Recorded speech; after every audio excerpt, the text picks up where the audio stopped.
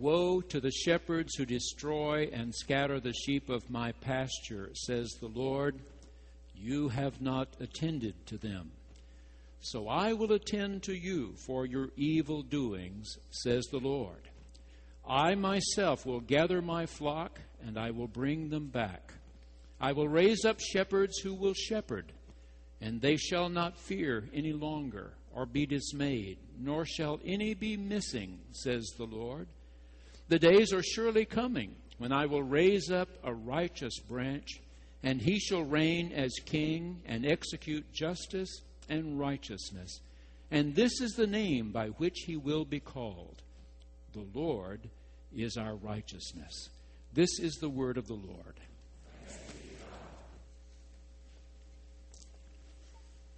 Well, this is the last Sunday in this series that will be dealing with the writings of Jeremiah. I hope you've come to know him almost as well as I have this fall.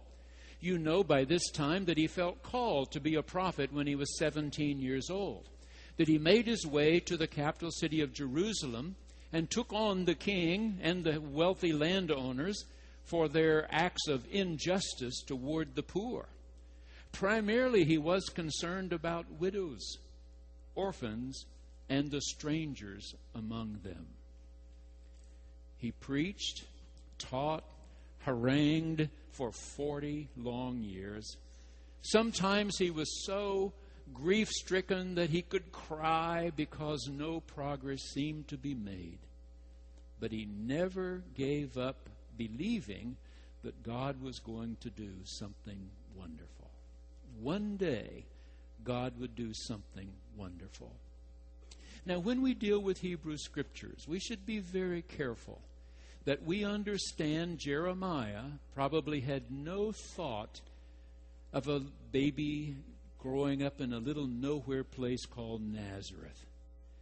Nazareth was so insignificant, it is not mentioned in any of the 39 scrolls of the Hebrew Scriptures. Not mentioned a single time. He does not have in mind Jesus, his mother Mary. He has in mind a descendant of David who will sit on the throne in Jerusalem and finally make all things right. Yet this is an appropriate text for us Gentiles as long as we understand that.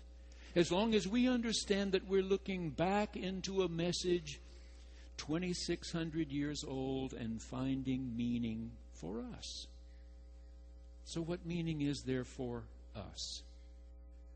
Number one, woe to you who have been shepherding my people. You have not been attending them.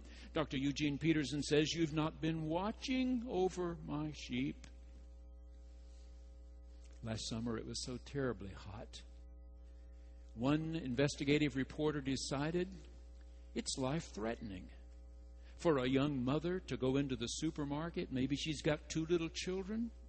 It takes her 30, 40 minutes to shop. She comes back out. Heat is built up into her car to 130 degrees. She puts these 2 little ones in the car, gets in, cranks it, and the air conditioner does not work. I wonder what it would cost her to get it fixed, he asked. So he took his car to an air conditioning repairman whom he knew and said, I want you to do something minor to the air conditioner in my car, something that anyone truly trained in repairing air conditioners would look for down the checklist just almost immediately. They would think of this particular part and would replace it.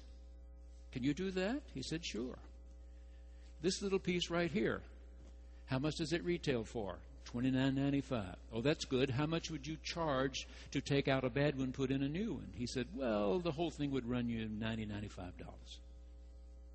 Okay, he said, take mine out, put a bad one in. He did that. Then he recruited a young mother to drive the car with 2 little ones in it to a garage. Said, my air conditioner's not working. It's really hot out here. Took it to 8 different garages. 4 of them said, it's this little part right here. How much does that cost? $25, $27.95, $29.95. How much would it cost me to get it replaced? Oh, total $90, $95, $99. The other 4 One told her 250. One told her 400.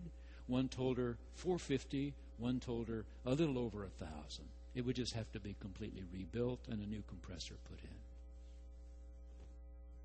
You who are supposed to be shepherding my widows, my orphans, my strangers among you, those who do not have sufficient voice, woe to you. Another investigative reporter, just this week, I saw this. So you know it's getting much colder now, particularly across the northern part of our United States. What if a woman, an older woman, went home one night after something at her church or synagogue, and she got to the front door. It's freezing cold, snow on the ground, and she can't find her key. She looks all through her purse, goes back, searches in her car, can't find it. So she calls a locksmith. What would it cost her to get that key, to get inside? Well, he went to someone whom he trusted, and this person said, well, I tell you what, let's make it really simple. Let's put on this door the cheapest, simplest little lock there is to pick. Okay? The kind you really shouldn't put on your door. Let's take a really simple one. Okay, a locksmith with this little instrument right here should be able to pick this lock in 10 seconds, 15 seconds. Well, how much would it cost if you were to come out on a cold night and do that for her? Let her inside. $95, $96. Okay, let's do that. So they changed the doorknob, waited till after dark, sent this woman up to the door. She called. First one she saw in the Yellow Pages. She ended up that night, they took 10 different people they called.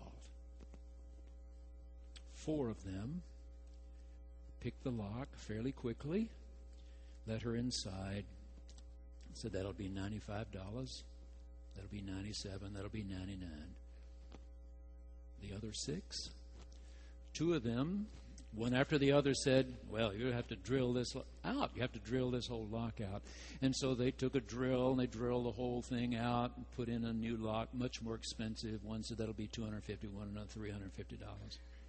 One guy came, said he had a special instrument in his car. He came up and broke the whole door knob off the door, pushed the workings into the inside, opened the door. He wanted to charge her $450. And one young man told her it'd be $650 after he got through, and that he would take only cash. No check, no credit card, was $650. Big burly guy standing there with this elderly woman.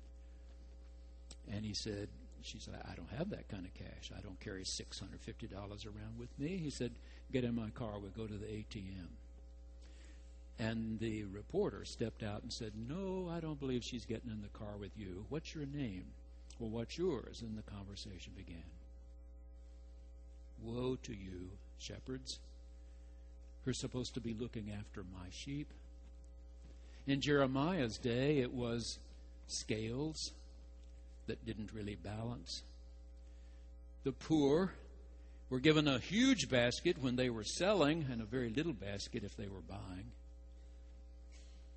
It's the common. It's the everyday. Do you look after the littlest ones? The ones who may not know much about air conditioners or door locks, but who need their $95, certainly their $400, $500, $1,000. Woe to you. Number 2. Well, since you've not been watching over them, Dr. Eugene Peterson translates, I'm going to be watching you. I'm watching you. You who lead. You who have responsibility over any part of the lives of others. I'm keeping an eye on you. Last Monday morning, our bishop, Robert E. Hayes Jr., was here working with a committee to plan next year's annual conference, which we'll be hosting the last few days in May. He and I, you know, come from Texas. I've known his father for many, many years, his late father now, and I knew the bishop as well, though he's a little bit younger than I am. I saw him growing up and moving into the very capable man that he is today. Well, he asked me about a reporter at one of the television stations down in Houston. Did I remember this particular reporter? I said, yes. He said, well, I'm sort of sad. I watched him all those years, and now he's died. And all of a sudden I said, do you remember Marvin Zindler? And he said, oh, yeah, I remember Marvin Zindler. So then others, as they were gathering around the table, said, Marvin Zindler, who was that? I said, well, Marvin Zindler was a part of a Jewish family in Houston. The grandfather had built a men's store downtown Houston. They sold men's clothing, shoes. And the son of the older man decided that's what he wanted to do, and he ran Zindler's, a men's store. But when Marvin came along, he decided he wanted to be an investigative reporter. I don't know, maybe at synagogue on Friday night, he heard the rabbi read Jeremiah. So we're going to go out and take a look at these shepherds and see how well they're doing. So he announced through one of the major stations there in Houston, you have a problem, you call me. I will solve your problem. Somebody taking advantage of you, you call me. I am Marvin Zindler, Eyewitness News. Well, he was doing really well for months and months. People would call Marvin Zindler, and that night on television, he would solve their problem. And all of a sudden, he got a call one night, and a fellow said, well, Zindler, if you really have any clout in this state, let's see if you can shut down that house of prostitution over in LaGrange. He said, beg your pardon? He said, there's a house of prostitution over in LaGrange, Texas. It's been there for years. Nobody's ever shut it down, even though prostitution in Texas is against the law. Marvin Zindler said, I've never heard about that. And the fellow said, well, they call it the Chicken Ranch. But it's strange that all the people who work there are in their early 20s and all female. Now, I can tell you who the customers are, he said. Texas A&M is an all-male school. It was then.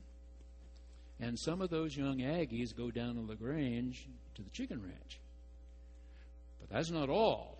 You know, when the legislature's in session in Austin, some of them can't get home to Amarillo. They go down to LaGrange to the Chicken Ranch. Marvin Zindler said, I'll look into that. So the next morning, he took a television crew, and they went to LaGrange, Texas. He went to the sheriff's office and said, I'm here to ask you about this house of prostitution you got. We don't have any house of prostitution. Well, I was told you did. They call it the Chicken Ranch. Well, that's what it is. It's a chicken ranch. Well, why are all the people who work there young women in their early 20s? Well, they're interested in raising chickens. So he took his camera crew over to the chief of police, and he said, what are you going to do about closing down this house of prostitution? We don't have a house of prostitution. Oh, yes, you do. Call it the Chicken Ranch. Well, it is a chicken ranch. Why all the people that work there are young women in their early 20s? Well, they're interested in raising chickens. That's all they got out of them. So the caller the next Sunday night said, well, Zindler, you didn't get it done, did you? He said, I'm going to. And the next day, he took one of his cameras and set it up across the road from the chicken ranch and said, if all you're doing is raising chickens, I'm sure you won't mind if I take a few pictures. And all the young Aggies who thought their mother might be watching Marvin Zindler suddenly were not interested in going to the chicken ranch. And the legislators whose wives might be watching Marvin Zindler decided they weren't interested in going to the chicken ranch, and it went bankrupt. What did it take? One camera. One camera. Are you doing something you don't want anybody else to know about? The Lord God said, I'm watching you. I'm watching you. Number 3. Then he said, I'm going to raise up some new shepherds. I'm sick of these old shepherds. They're not getting it done. So we're going to have some new shepherds. And he meant a new king. He meant new nobles, new landowners. Surely the next generation will do better. We know the importance of leadership. A few weeks ago, there was a special on one of the television channels on the Coca-Cola Company. I decided to watch. You may know this story. It was 1887. A pharmacist in Atlanta, Georgia, back at the time when drugstores usually had soda fountains, decided if he was going to compete well in Atlanta, he needed to have a drink nobody else had. And so he tinkered around with this spice and that spice and this flavoring and that flavoring, and finally he started selling this product. When he decided to put a little carbonated water in it, it really started selling. 7 years later, a fellow named Asa Candler said to him, I'd like to buy your business. How much you want for that formula? I don't know. Hadn't thought about selling it. Mr. Candler said, I'd give you $2,000. Oh, no, it's worth more than that. $2,100? This is in 1894. $2,200? $2,300. Pharmacist said sold. Mr. Candler bought it. 40 years later, in the throes of the Great Depression, he sold it for $25 million. You know this name, Candler? It's the name of a school of theology at Emory University in Atlanta, Georgia. Mr. Candler gave the Methodist Church a lot of money to build that great university. Yeah. Well, the Woodruff family bought it. 1933, the Woodruffs bought it. And Mr. Woodruff set up his son to be the president. And he was a good one. He ran that company well for 47 years. And then they hired, as their president, a young man whose family had escaped from Cuba when Castro came to power, named Guazetta. Guazetta was terrific. For 17 years, Coca-Cola went up. Warren Buffett and others decided this is one of the greatest companies in the world. Bought thousands of shares. And then all of a sudden, Guazetta had cancer and was gone. And they floundered. Tried one leader, not good. Tried another, not so good. Another, not so good. For 9 years, Coca-Cola just lay there, doing nothing.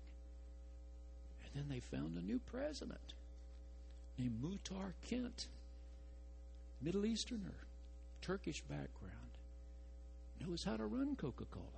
For 3 years, it's going like this again. It's leadership. One of my daughters-in-law's family from Alabama. If the Sooners aren't winning, they root for the Tide. They love the Tide. They've had some great football teams, of course. Most of us football fans remember Bear Bryant. He was coach at Alabama for 24 years. It's a great time. Well, when Bear Bryant left, they floundered for 9 long years, trying different leadership. Wasn't there. They finally brought in Gene Stallings. Some liked him, some not so much. He had some success. Only 6 years. They were ready to move him out. And then they had another long spell. 8 more long years. And then Nick Saban came. In 5 years, he's had them back in the top 10. It's about leadership. It works for Coca-Cola, works for Alabama football. It works in the classroom, superintendent of schools, principals, clergy, chiefs of police, attorneys, physicians, air conditioning repairmen, locksmiths. We need some better leadership. God said He's going to find it. Number 4. One day, the day surely coming, I will create a righteous branch who will execute justice and righteousness. We're going to call him Yah. It literally says in the Hebrew, Yah is Tzedekah. Yah, shortened form of I am who I am. The I am who I am is the God of right standing. Not the God of injustice, the God of right standing. And we Gentiles believe nobody got it right till Jesus of Nazareth. Scott Walker says that one afternoon he was driving across West Texas. Hadn't seen a tree in nearly 100 miles. It was early fall. Finally decided if I'm going to get where I'm going, I need to stop at one of the little cafes. He was only seeing one every 25 or 30 miles. Get me a cup of coffee. So he pulled into one of those. Said I walked way back in a little corner booth. When the waitress came, I told her I just wanted black coffee. And while I was waiting for her to get there with it, I saw somebody had left the morning paper in the booth. I picked it up, and it was saying, today is Veterans Day, November the 11th. I was reading a little bit about Veterans Day. My coffee came. I drank my coffee. I got up to leave, and I noticed that the couple sitting in the very next booth were older. He had on a cap, and across the front of his cap it said, WW2 Veteran. I walked over to him, and I said, Sir, thank you for your service. Where did you serve? And he said, the Philippines. Really? My mother and father were missionaries in the Philippines. I was a little boy. What was your unit? And the older man said, 32nd Red Arrow Division. And Scott said, no, it wasn't. I know about the 32nd. You were the guys who fought day after night after day down the Villa Verde Trail. So the old man's eyes welled up. He said, not many people remember that, son. He said, I remember. Thank you for your service. He said, I walked to the cashier. I paid for my coffee. And I said quietly to her, I want to buy their meal. And I went on my way. But the one who's willing to fight for justice and righteousness and to die for you if necessary has himself set your Thanksgiving table.